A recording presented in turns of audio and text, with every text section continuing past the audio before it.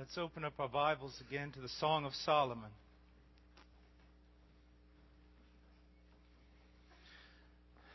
Now, as many of you know, I've made a contrast throughout the week between two groups of church members.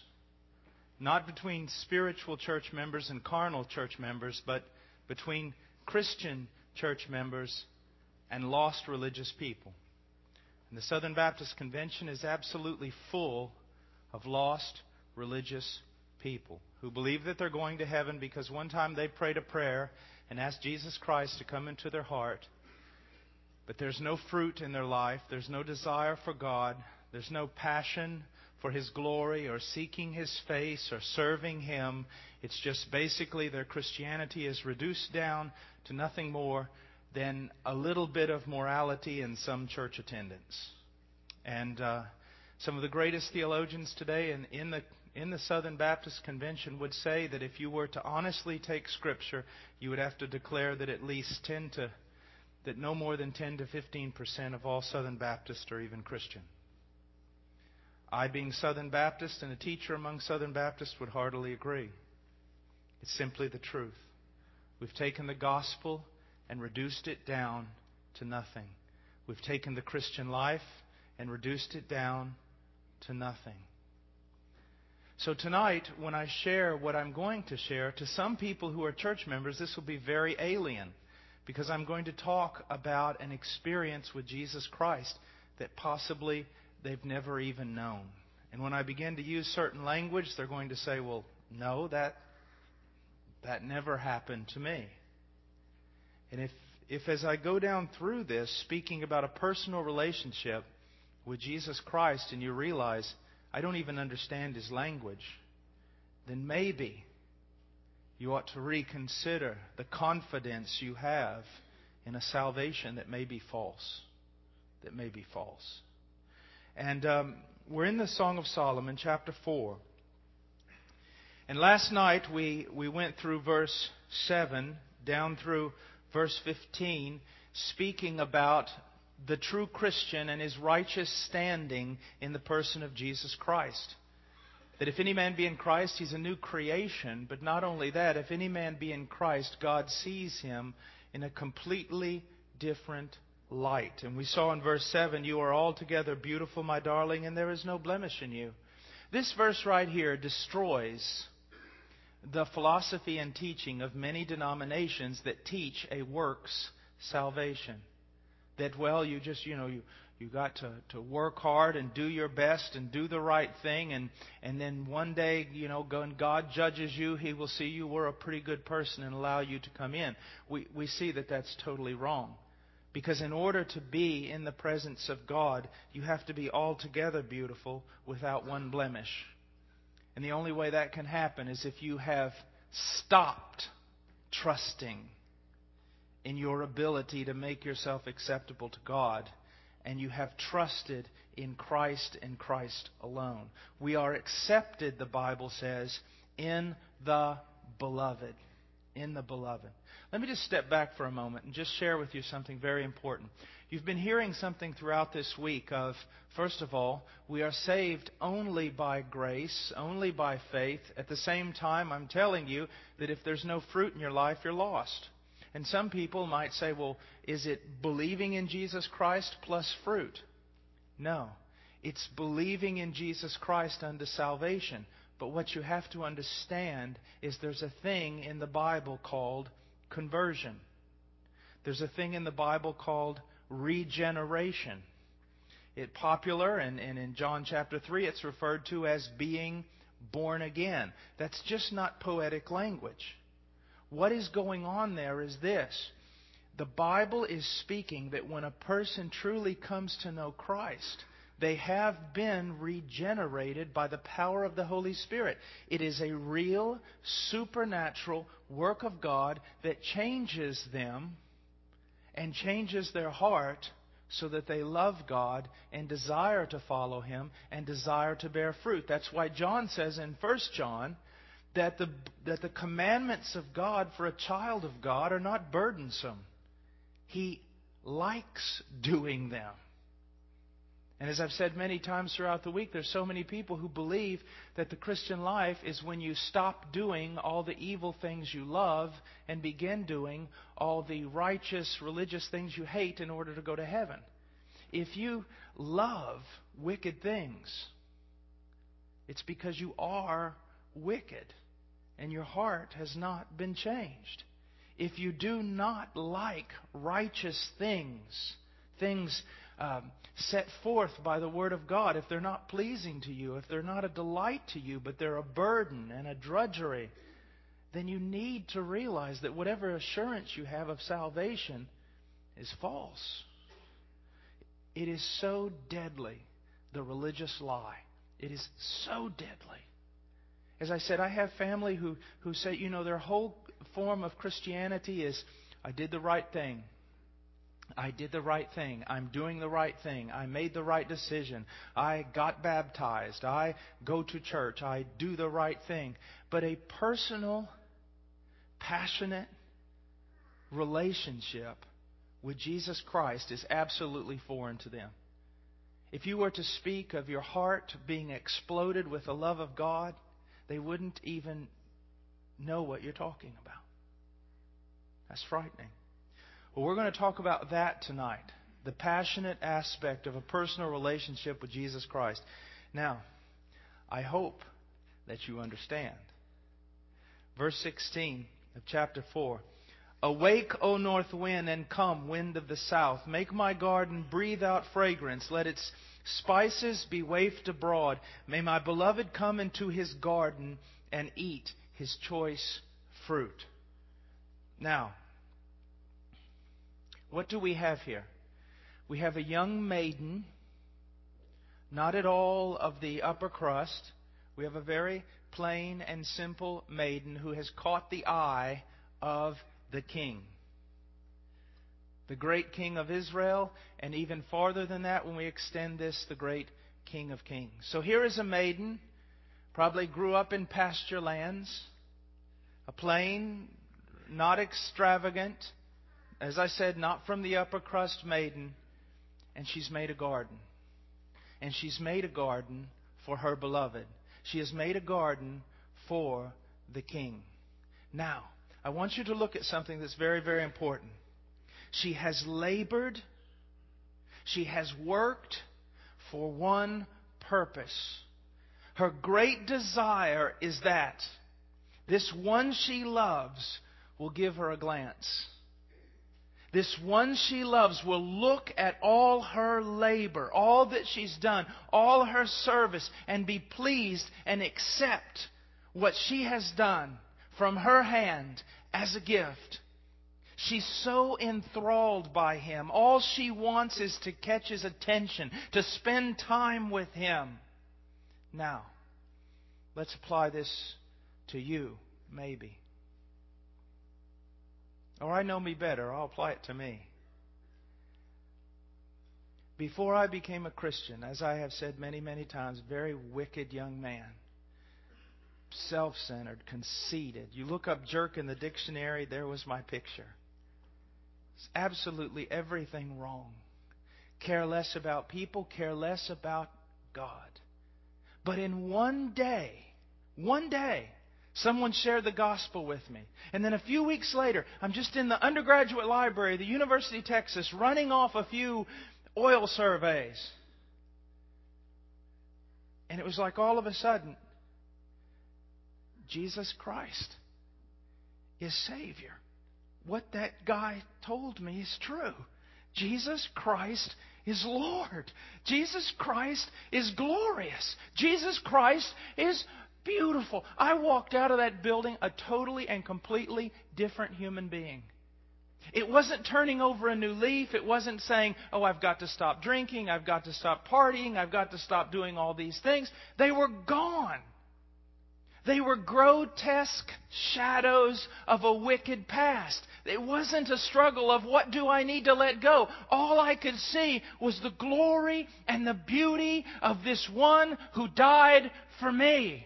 And then for the next several months, it was just, Jesus, I mean, go outside and look at the clouds. It was Jesus. You couldn't even talk about anything else. Do you remember that time?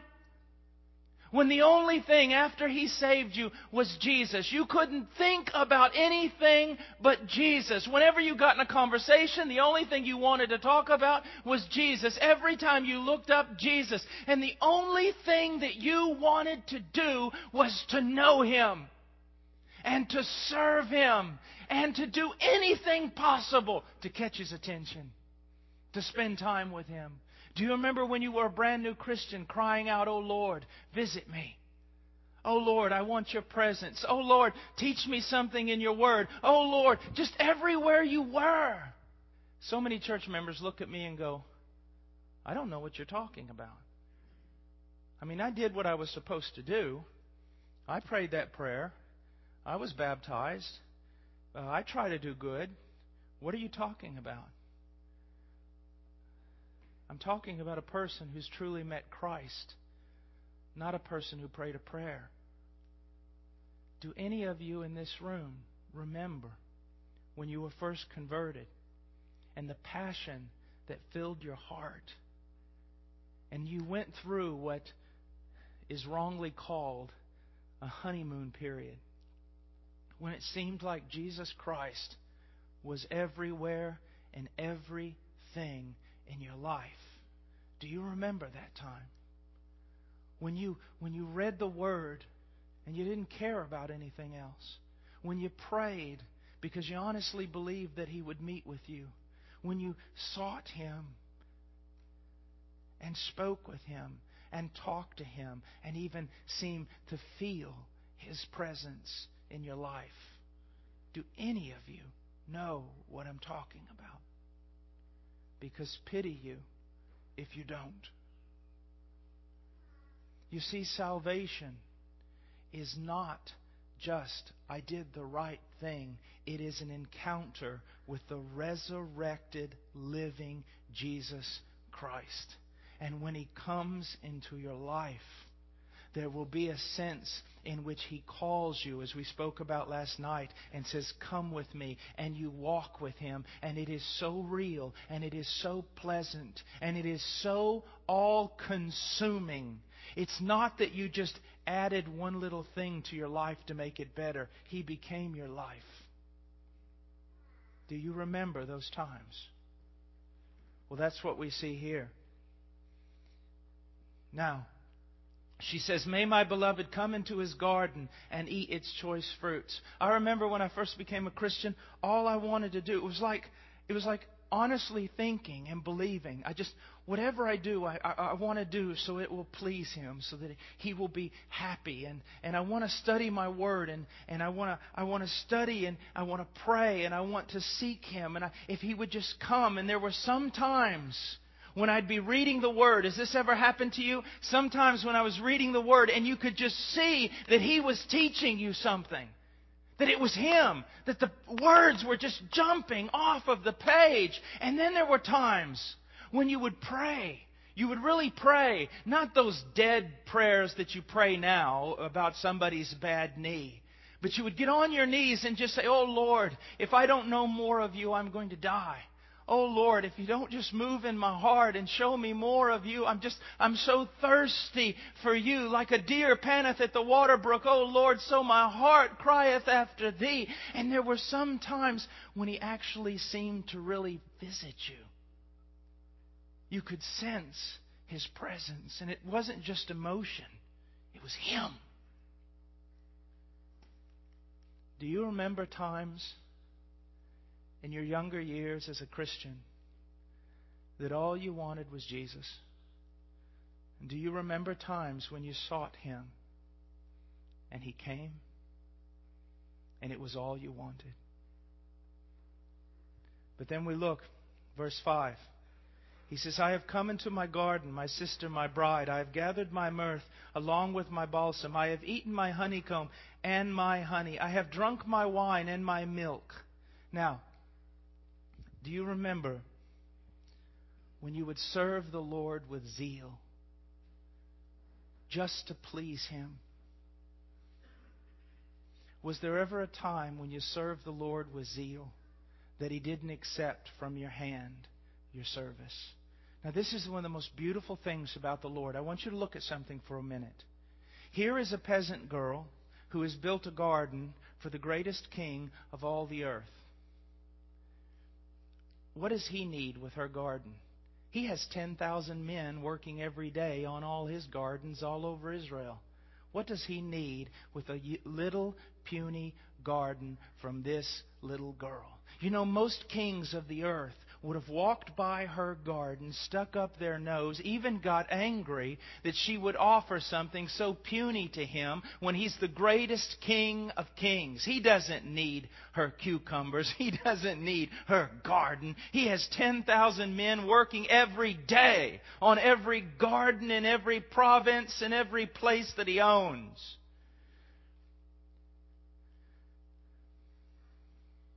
God has His Charles Spurgeons, and God has His Jonathan Edwards, and His John Pipers, and His R.C. Sproul's, and His John MacArthur's. God has men who can quote the entire New Testament off the top of His head. He has men and women that are right now at this moment running back and forth in the jungle serving Him. He has great servants. What does He need from you?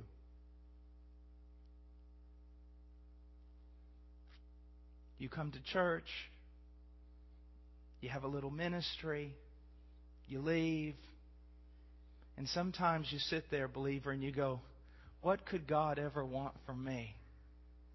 I mean, look at all these great servants He's had down through history. What am I in His kingdom?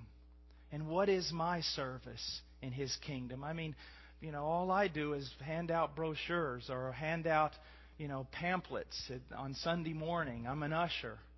Or I can't teach the Bible very well, but if someone needs their plumbing fixed in the church, I guess I can help them. I mean, I'm not a great Christian. I'm not a great preacher. I'm not a great this, and I'm not a great that. Who am I in the kingdom? Some just unnoticed believer who will maybe squeak through the cracks.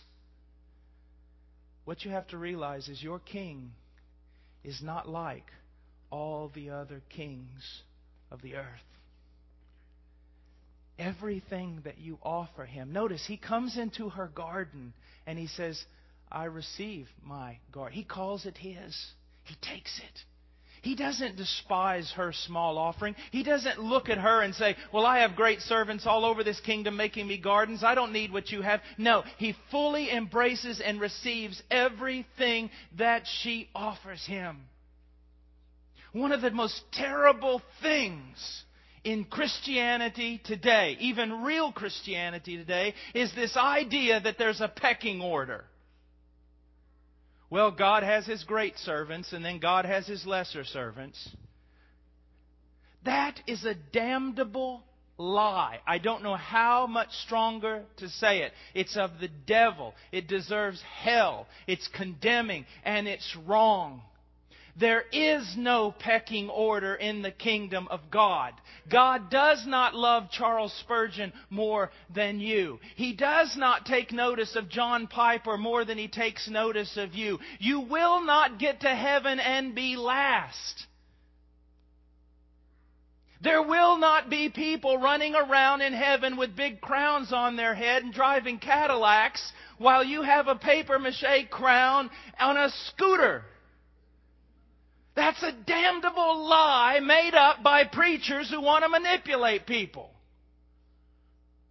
Jesus said in the Bible, the first will be last and the last will be first.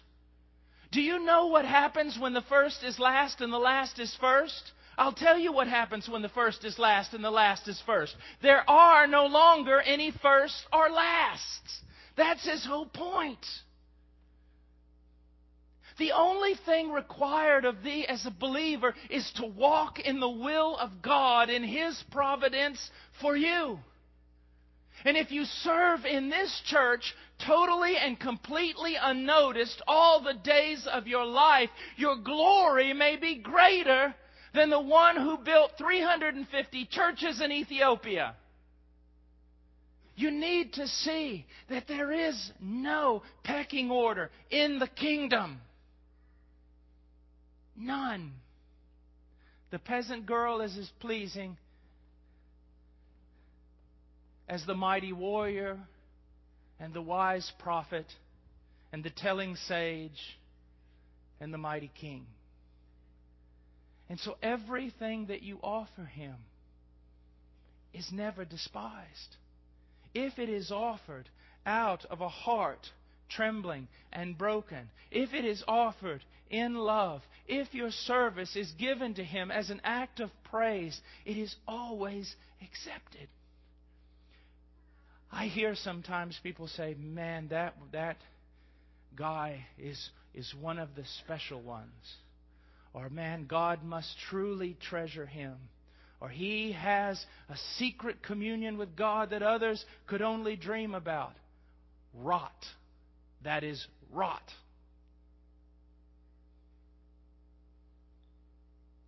Every dear child, every one gathered to Jesus Christ is precious. And precious to the same degree. You see, you and I live in a world where we're shut out. There are places on this planet that none of us in this church can go. We don't have enough money. We don't have enough prestige.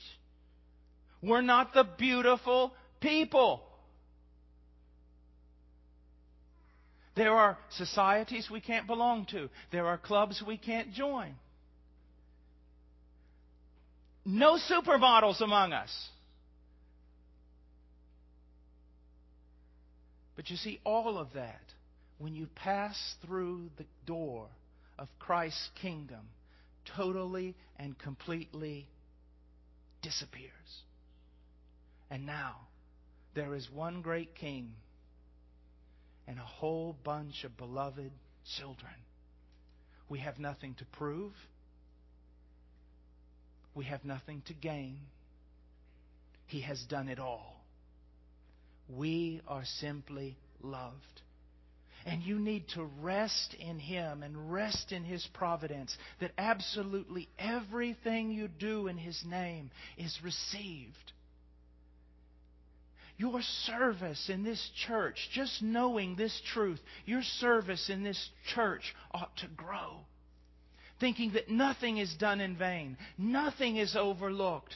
And if you will serve Him in your capacity with passion, it will never be despised. It will never be ranked below someone else. The most wonderful thing in the world is that we are deeply and eternally and unconditionally loved. And so we can just go out there and serve Him. Let me give you an illustration. It may help you understand this. A dear friend of mine who's mentored me for years, he was a physics major. Brilliant, brilliant man. And so his last semester in college, he had to take a certain physics course that was absolutely the Weeder course at the university. So difficult. Absolutely impossible.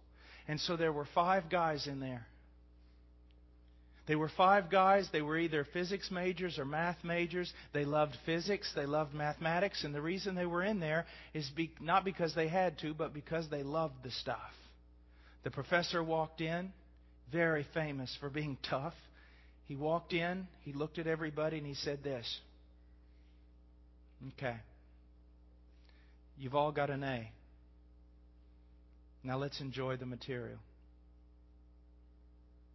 You've all got an A. Now let's enjoy the material. You see, that's what it comes down to. If you are in Christ Jesus, you are altogether lovely. There is no blemish in you. You've got an A. Now let's just enjoy the Christian life. Let's just follow Him. What if I fail? No problem. Still loves you. What if I'm not what everyone else is? What everyone else is, they are by the grace of God and cannot be attributed to them anyways. You're free. It's what it means to be free.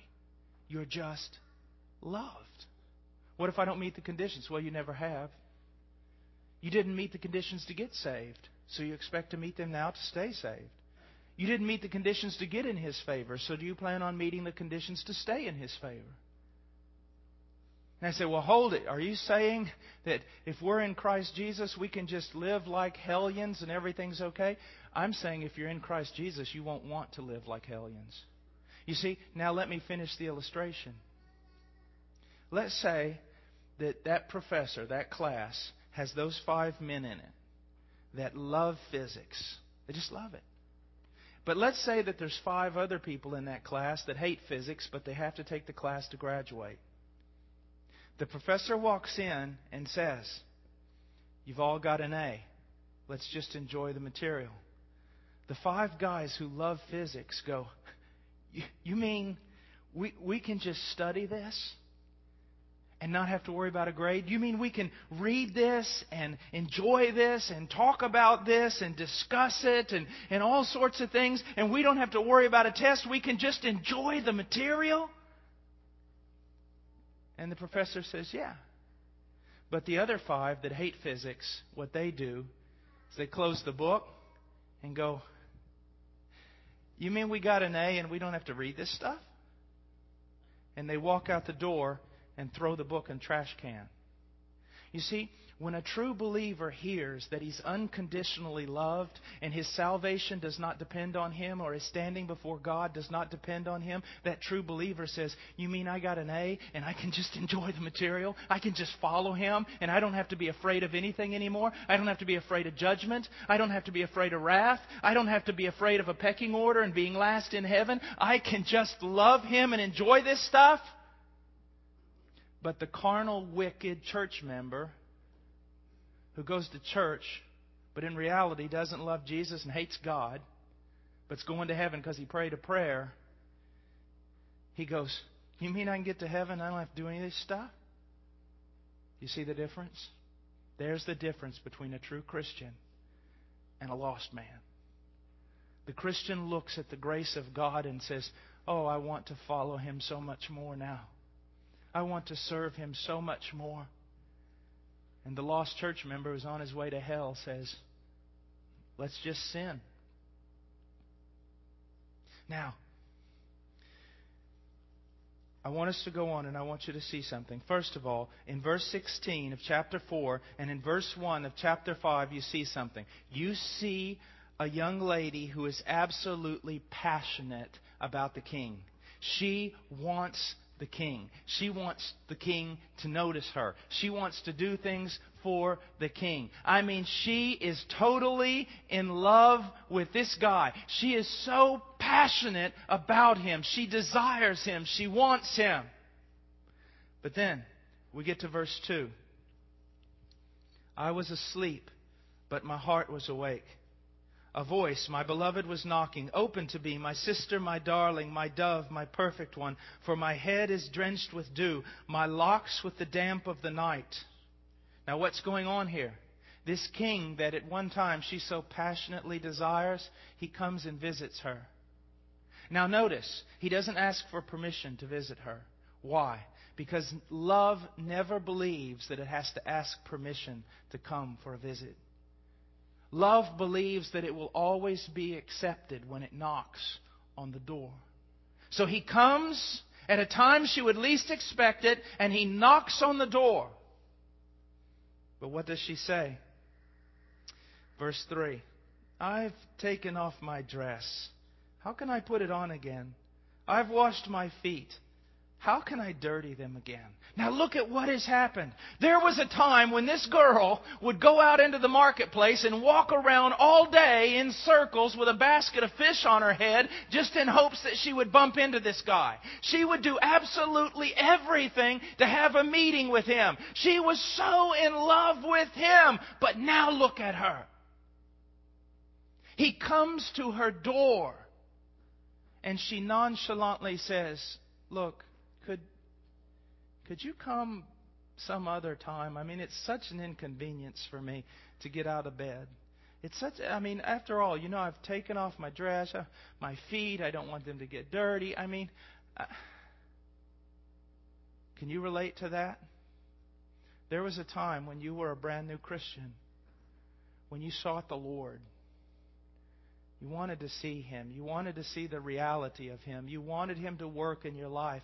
You prayed, not just for Auntie M's knee. No, you prayed to see His face, to know Him. You opened up the Word and you sought Him out. And you wanted just to know the Lord.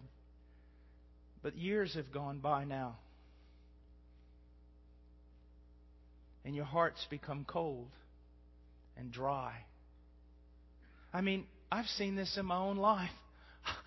After preaching. Sometimes after preaching. Been up here preaching and preaching about God and our relationship to Him, and be so tired after preaching 3 or 4 times a day, and then go home and sit in a chair and just maybe, turn on the hunting and fishing channel or something. I'm just totally wore out, and I'll feel God. I'll feel the Lord tug at the back of my shirt, saying, "Come away with me, Paul. You need to rest, but rest with me. Come away. Open up the Word. Get on your knees. Seek my face." And it's like I'm just like this girl. I go, "Lord, I've been preaching. I've preached 4 times today. I'm wore out. What more do you want?" Do you see that? Do you remember when you used to run to the Word? Do you remember when you used to run to prayer? Now you run to the TV. You're tired, and so you can't be with Him, and yet He's the only one who can make you not tired. We become so cold. I see it just everywhere, especially among ministers, because the ministry will steal you from God so fast. Work in the church will steal you from God more than anything else. "God, can't you see I'm working all day?" Martha, Martha. Lose a personal relationship with Him, being wore out in the ministry. There was a time when our heart was on fire. We just wanted to know Him, seek Him, praise Him, follow Him. But now, when the heart cools off, it becomes almost like a burden. How many times has the Lord tugged on your heart, maybe after work or in the morning, maybe wake you up in the middle of the night, and how many of you, I just want to see if anyone's understanding, wake you up in the middle of the night and say, "Come away with me and pray"? Raise your hand. How many of you know what I'm talking about? And you pretend that it's not Him. There was a time when you were so young that if a bird chirped, you thought it was God talking to you. But then now, even when the Lord comes to you and says, "Come on, pull away with me, spend some time with me," and it's the Lord, you say, "Oh, God doesn't do that nowadays. That wasn't God. That's just my emotions." He didn't save you. Let me tell you something. I guess I'm going to get as close as I can again to cussing. Another damnable lie is God saved you to serve. God did not save you to serve. God didn't even save you so that you'd love Him. God saved you so that He could love you. And our life is to be a response to that love. He doesn't need your service. One thing about our missionary society, you hear these TV evangelists, "If you don't support our ministry, it's going down," and all this stuff. And I'm always going, let it go down, let it go down. Because you see, God does, if I die today, it doesn't hurt the kingdom of God. God doesn't need me. God doesn't need you. But He does desire you. All this running around, all these great plans, all these things we're going to do in the name of God. It's like we're all whirling around, busy doing all this stuff. And see, that's what Revelation 3:20 is all about. Jesus is not knocking on the door of a sinner's heart in Revelation 3:20. He's not. That's not what that verse means. What it means is, here's First Baptist Church of Killen. And you've got a lot of plans to do a lot of things in Jesus' name. And they're sincere. You want to win people to Christ. Your church is overflowing now. Sooner or later, you're going to have to think about building a building. There's just all kinds of things going on. But what if Jesus is standing out there while all of you are so busy, and He's standing out the back of that door knocking on it and go, does anyone hear my voice? I just want to come in and have dinner with you. I saved you. Why did you marry? Think about that for a moment. Why did you get married? A tax break? It was the right thing? I mean, why did you get married? You got married because of passion. Because you know how I knew I wanted to marry Charo, my wife? It's because I didn't have to do anything with her. I'm one of these guys that's like, okay, let's go climb a mountain today, or let's shoot some rapids, or let's go into the jungle, or let's do something. But I didn't have to do anything with her. I could just sit there. It was good enough. She's here. That's good. Remember when your relationship with Jesus Christ was like that? Do you see how far we can fall when we don't even spend time with Him? Now, listen, dear saint, I don't want, you know how hard I preach and everything like that, but I don't want ever, I want to condemn sinners. I never want to condemn saints. I want to teach them. I don't want you to walk out of here going, he's right, I've just neglected my relationship with the Lord. You've made some progress today. Think about it. If that's what you've recognized, you've made some progress. All right, this is good. What's happening here is good. All right, I've just neglected Him. That's good. Now let's get on our path back to not neglecting Him anymore. Go on. It says this, verse 4, my beloved extended his hand through the opening, and my feelings were aroused for him. I arose to open to my beloved, and my hands dripped with mirth, and my fingers with liquid mirth on the handles of the bolt.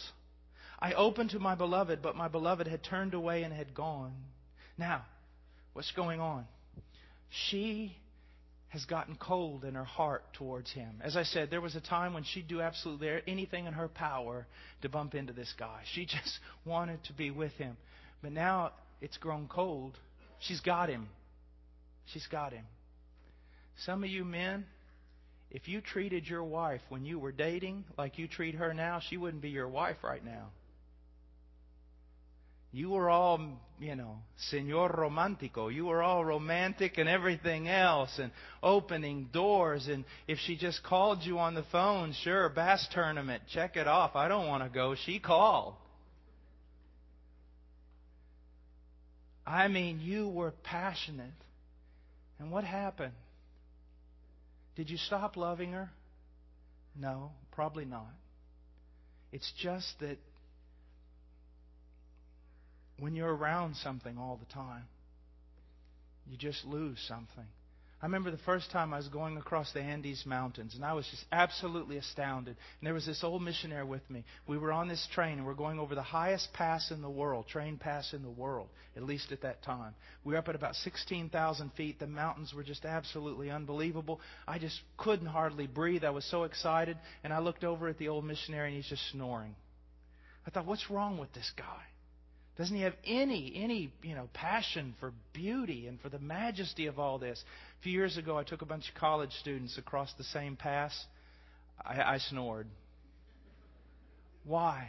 Did the beauty of the mountain decrease? No. It had grown common for me. It had grown common. It had grown common.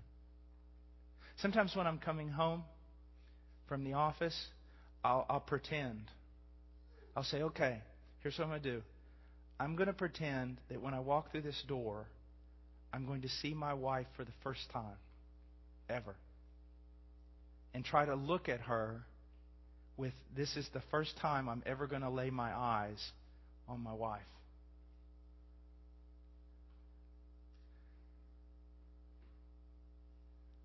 You just can't believe how it changes things. The worst crime in the world is for a heart to grow cold. And that's what's happened to her heart. And that's what's happened to ours. But He sticks His hand in through. He begins to work. And finally, what does she do? She jumps up out of the bed. And she comes running over there. And she says her hand drips with mirth. Now, what does that mean? This is what it means. When someone would come calling, back in Oriental time, when someone would come calling, like a man would come calling for his bride or his future spouse, he would sometimes carry a bag that had his particular scent. It would be a mixture of myrrh and other things. And it was like a fragrance. And he would rub it all over the door handles. So that if you weren't home, at least when the girl came home, she would notice, he's been here. He's been here. And so she finally gets up. She delays. She finally gets up. But when she gets up, the only thing left of him is a fragrance. That's all. He's not there anymore. Love delayed, the response delayed, is sometimes a very dangerous thing. You see, love is quite easily offended. I think that's one of the reasons why the Holy Spirit, the symbol of the Holy Spirit in Scripture is a dove, not a bull, can be quickly offended, grieved, quenched. Christ comes to you and calls. There was a time in your young Christian life when if you thought Jesus Christ was calling you and telling you to come away with Him, you jumped at it in a second. But then as time goes on, no more passion, no more desire to follow Him. It just becomes kind of a routine. And then when finally your heart does kind of get aroused, you go and pray, but it seems like no one's there. You spend most of your time, most older believers, a lot of them, who fall into this trap. They spend all their time crying out for God to come back. It seems that He's never there. And when they pray, it seems like there's a ceiling of bronze over their head. Why? You can offend love only so many times. And it kind of just draws back. Now, but don't make this mistake. It's not that your heart has been unresponsive and now God is punishing you.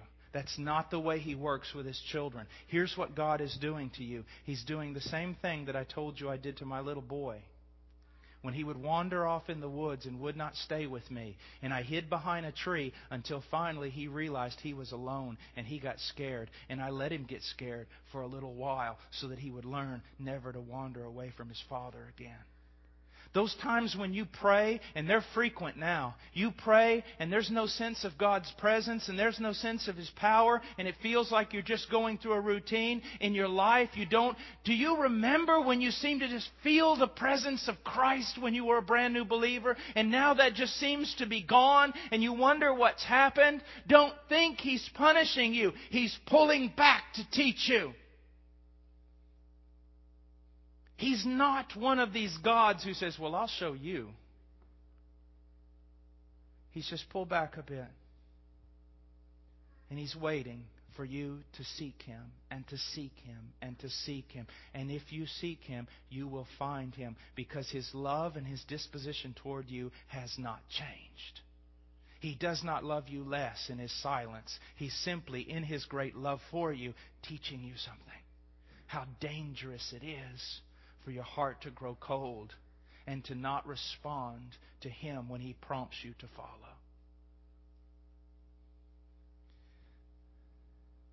Sometimes when we're a brand new believer, it just seems like God's everywhere. And then it seems, after a while, that there's nothing. We're just going through the motions. She finally gets to her feet, but when she gets there, there's just something of a fragrance left. But the person himself is not there. I remember one of the dumbest things I've ever done in my life. It was unbiblical and it was wrong. After my wife and I were married, we had to be separated for 82 days because she had to come back to the States and finish her degree, and I had to go into the jungle. You should never be separated from your wife like that. Never.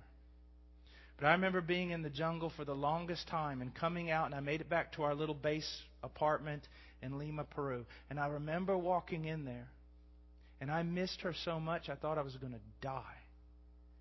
And finally I went into our bedroom, and I pulled out one of her drawers, and there in the drawer was a sweater. And on that sweater was a fragrance that she would always wear. And I can remember just sitting there on that bed holding that sweater. I could sense a fragrance, but she was gone. Sometimes that's how many Christians live their Christian life. After walking with Christ and after being so close to Him, they've been so unresponsive. Their heart's been pulled away. It's grown cold. And it seems like they spend most of their years in their Christian life just walking around with a fragrance of what used to be. But now look what happens. She says in verse 6, I opened to my beloved, but my beloved had turned away and had gone. My heart went out to him as he spoke. I searched for him, but I did not find him. Does that describe your prayer life now? Just seems to be, routine. Doesn't seem like there's much of Christ in it. And then it says, I called out to him, but he did not answer. The watchmen who make the rounds in the city found me. They struck me and wounded me. The guardsmen of the wall took away my shawl from me. Now, what's going on? She's burst out into the night, and she's realized what she's lost, and she's looking for him. But there's a dangerous thing. A bride without her groom is not very safe. And she's wandering around this city, and the watchmen on the walls, they find her, they strike her, they wound her. Now I want you to realize something. If she had been walking at that moment beside the king, those watchmen on the wall wouldn't even have dared to look her in the eye. They would have been so afraid. They wouldn't even have addressed her. They would have put their head down and turned away so as to not offend her, because she was walking beside the king. The only thing that protected that bride was the presence of the king. She doesn't have the presence of the king any longer, and the world will tear her apart. And that's the same way for you. Do you remember what Moses said?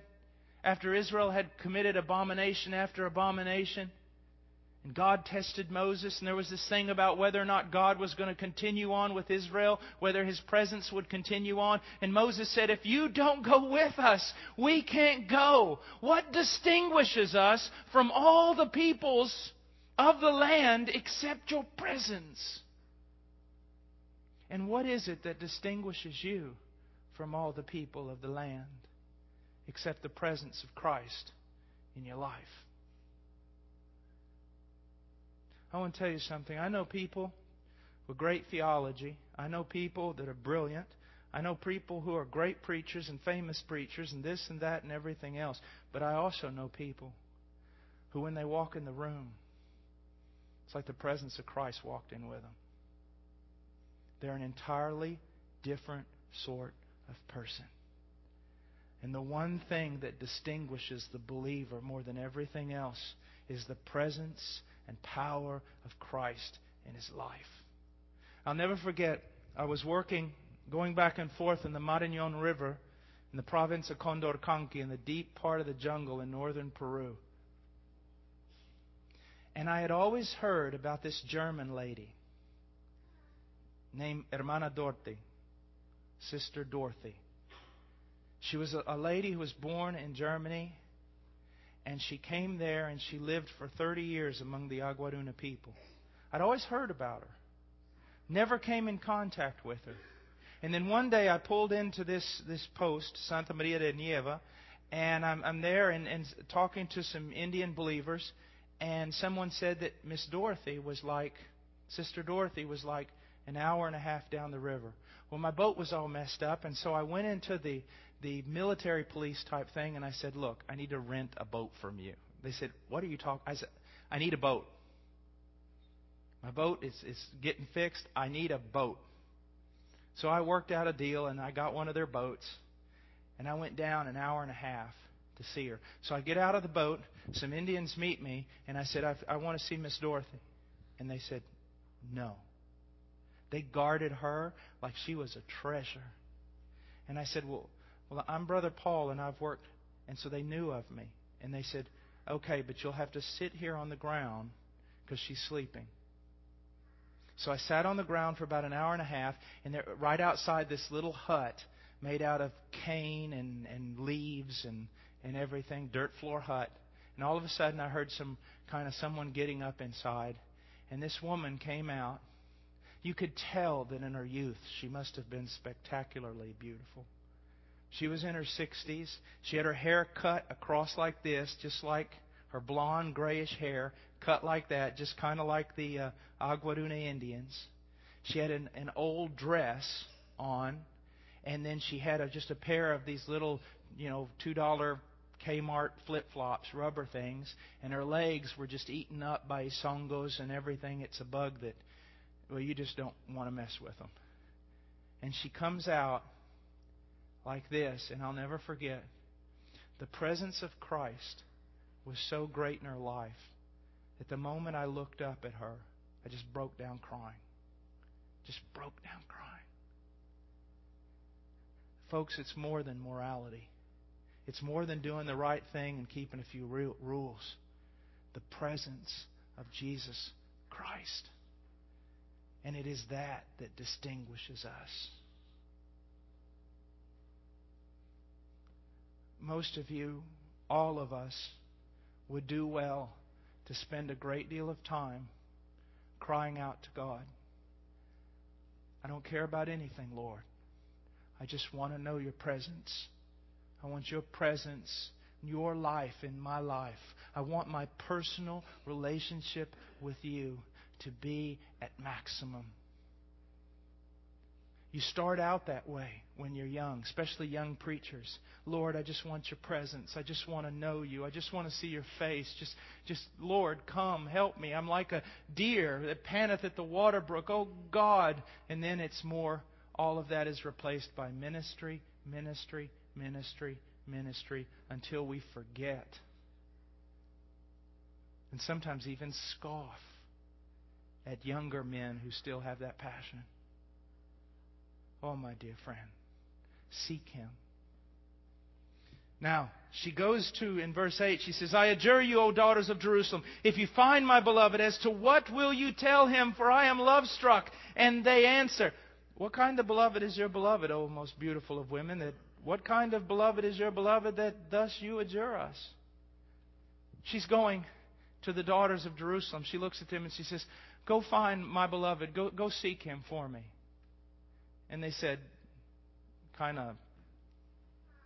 why? I mean, he can't be all that. I mean, he came to your bedroom. You couldn't even get out of bed. Why should we seek this guy? I mean, my goodness. He isn't that much to you. Why should he be that much to us? Why should we go look for him? Church, you go out into this community. You witness to people, you knock on doors, you hand out tracts, you invite people to revivals. And you say, hey, come hear about, come see Jesus. You need Jesus. And they go, why? I mean, I can look at your life. Why should I look for him? I mean, you supposedly know him and he's not that big a deal to you. I mean, my goodness, I look at your life. You care more about every sort of thing on the face of the earth than you care about Jesus. I mean, you're telling me to look for him. Why should I look for him? You don't even look for him. Happens, doesn't it? We tell other people to seek him, but they know for a fact that our hearts have grown cold, and we don't even seek him that much. And then what happens? Revival. Verse 10. You see, she's beginning to realize what she lost. She's beginning to realize how far she fell. She's beginning to realize her first love. And she says, my beloved is dazzling and ruddy, outstanding among 10,000. His head is like gold, pure gold. His locks are like clusters of dates and black as a raven. Do you want to know something about verse 11? It doesn't make any sense. The woman's beside herself.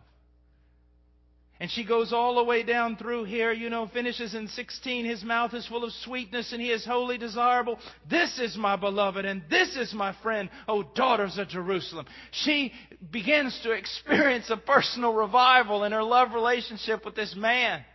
She's beginning to remember all that he is and all that she has lost. And she's spurred on by the rebuke of the others who say, why should we look for him? You don't even care. And she begins to remember. And she goes wild. She begins to talk about him in such a way that her words don't even make sense anymore. She's inflamed again. I remember one time watching W.A. Criswell preach. I'll never forget this as long as I live. He was standing up, W.A. Criswell, First Baptist Church, Dallas. And he was standing up there giving, a typical, very structured, First Baptist Church sermon and delivering it and exegetically correct and just everything proper. I don't know if he was in Colossians or where he was. But all of a sudden he read a text. He read a verse about Jesus. And I'll never forget. He looked down like this and he goes,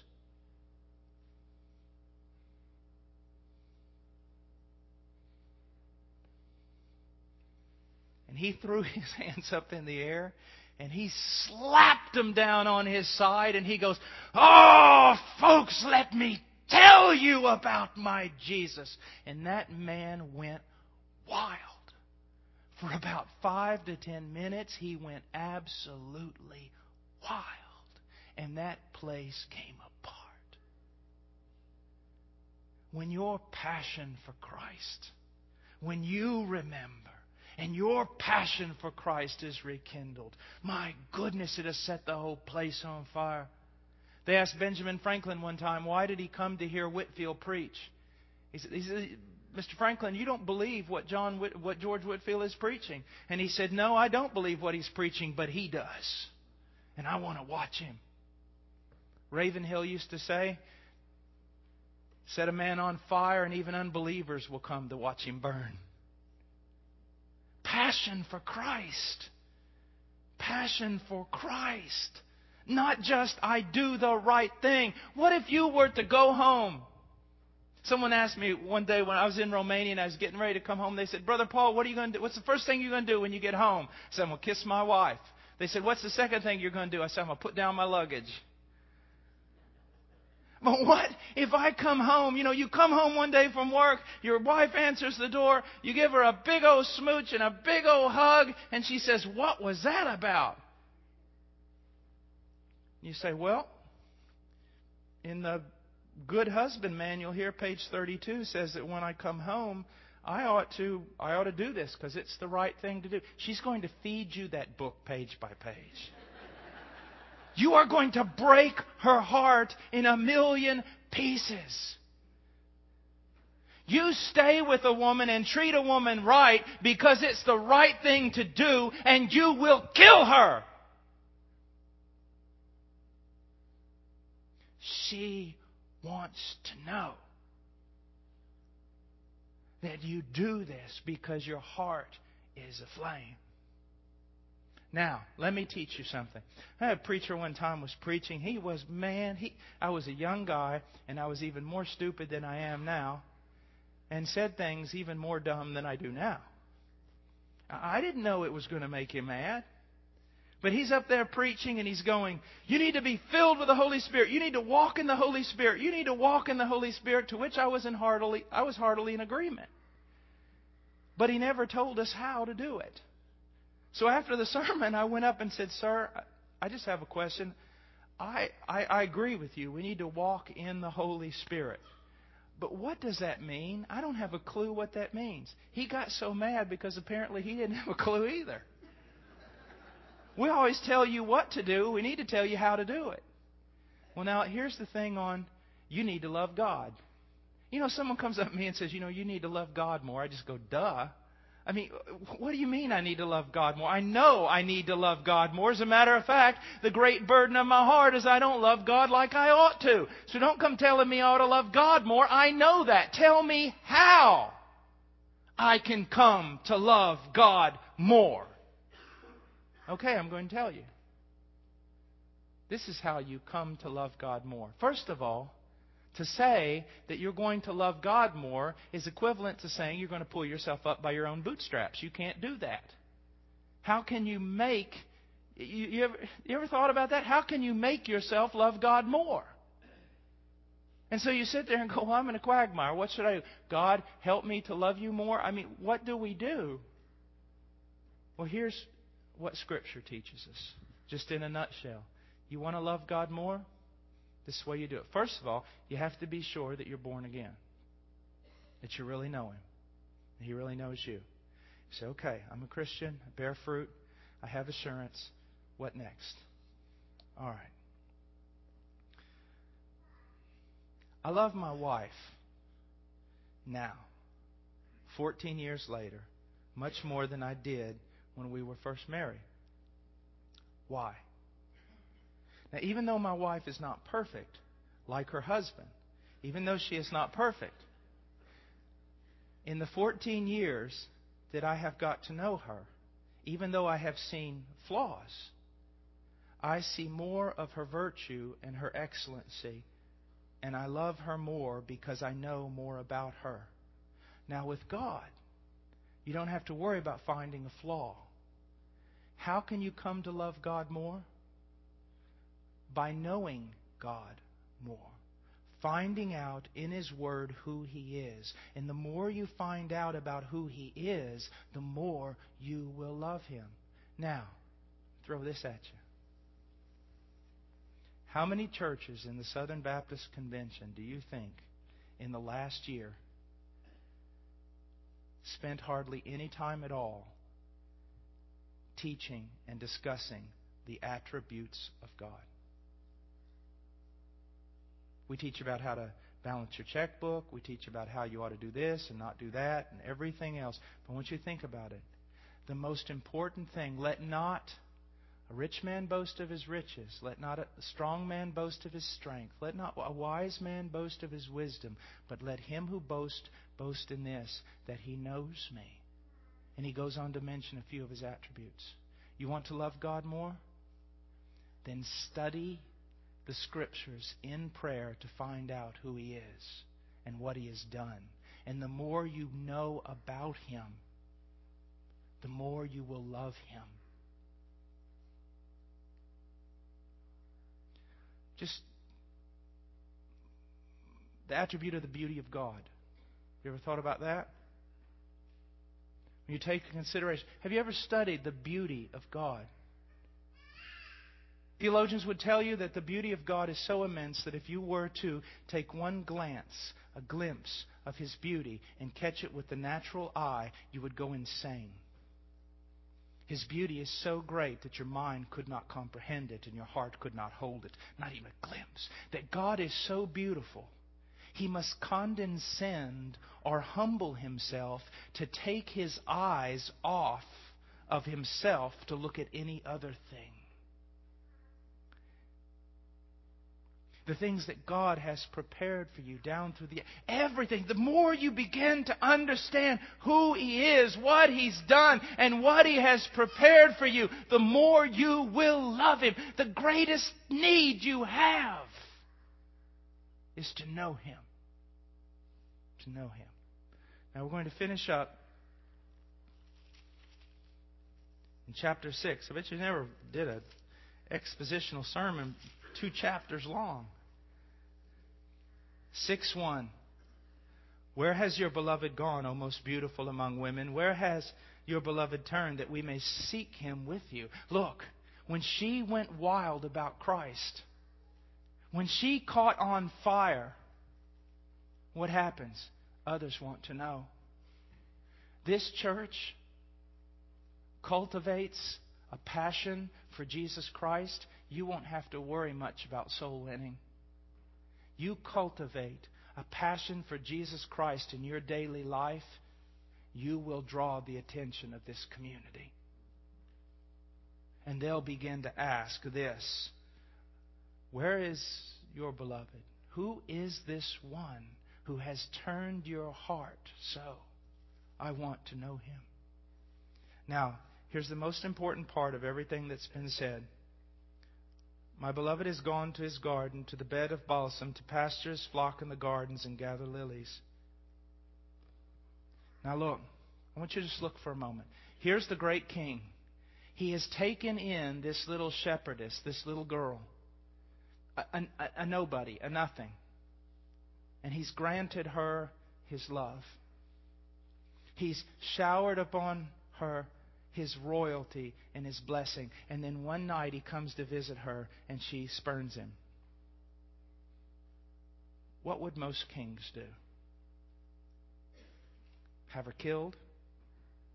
What would most men do? Well, you just don't know what you're messing with, darling. Who do you think you are? I can find 10,000 girls better than you. I'm sick and tired of this. You don't turn your back on me. I'll show you what it's like to lose. And on and on and on. But when this great king comes to you, and you would rather watch football, this great king comes to you and wakes you up in the middle of the night. Or this great king just constantly is calling you to have a consistent time with him every day. When this great king is bidding for your fellowship and you say no. He doesn't throw a temper tantrum. He doesn't threaten. He doesn't say, well, I'll show you who I am. You've had your chance. It's over. She has spurned this king. Where can she find him again? The very place she left him. The garden. And what's he doing? Steaming mad. As soon as she walks into that garden, he's going to tell her off like you cannot believe. No. He's in the garden. He's waiting. And he's picking flowers for her so that when she does return, he hands them to her and begins once again to shower his love upon her. I don't want you walking out of here saying, well, that's right. I don't love God like I ought to. And He's right. I don't have a time in the morning with the Lord. And that's right. I'm so busy and I just seem to care about so many other things. And walk out here. And when you walk out, the devil begins to drive that into your head even more and more, causing a greater and a greater separation between you and God. I do not want that happening because that's a lie. The fact is, yes, we have all not loved God as we ought to. The fact of the matter is, we have all spurned Him at times when He has called us. The fact of the matter is, no, none of us seek Him as we ought to. But the fact of the matter is, He's still waiting wherever we left Him. And the only thing He's doing is not... He's scheming, all right. He's scheming on how He's going to shower His love upon you once again when you return. As this old preacher friend of mine used to say, oh, folks, we got ourselves a God. We have ourselves a God. I don't care. I don't care, believer. I don't care how cold your heart has been. I don't care how much you've neglected Him. I don't care because it doesn't matter. You go run to Him and He will embrace you. A broken and contrite spirit He will not despise. You come to Him. You say, Lord, it's true. Help me. But then don't just stay there and say, help me. If you want to love Him more, you just need to know Him more, because the more you know Him, the more you'll love Him. I know that's what your husband told you when you were first dating. Honey, the more you know me, the more you'll love me. And you have found that out to be a great disappointment.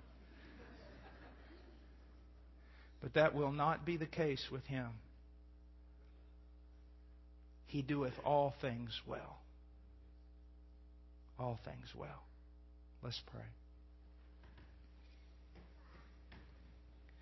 Father, I come before You and I ask You, Lord, to work in the hearts of Your people, to help them.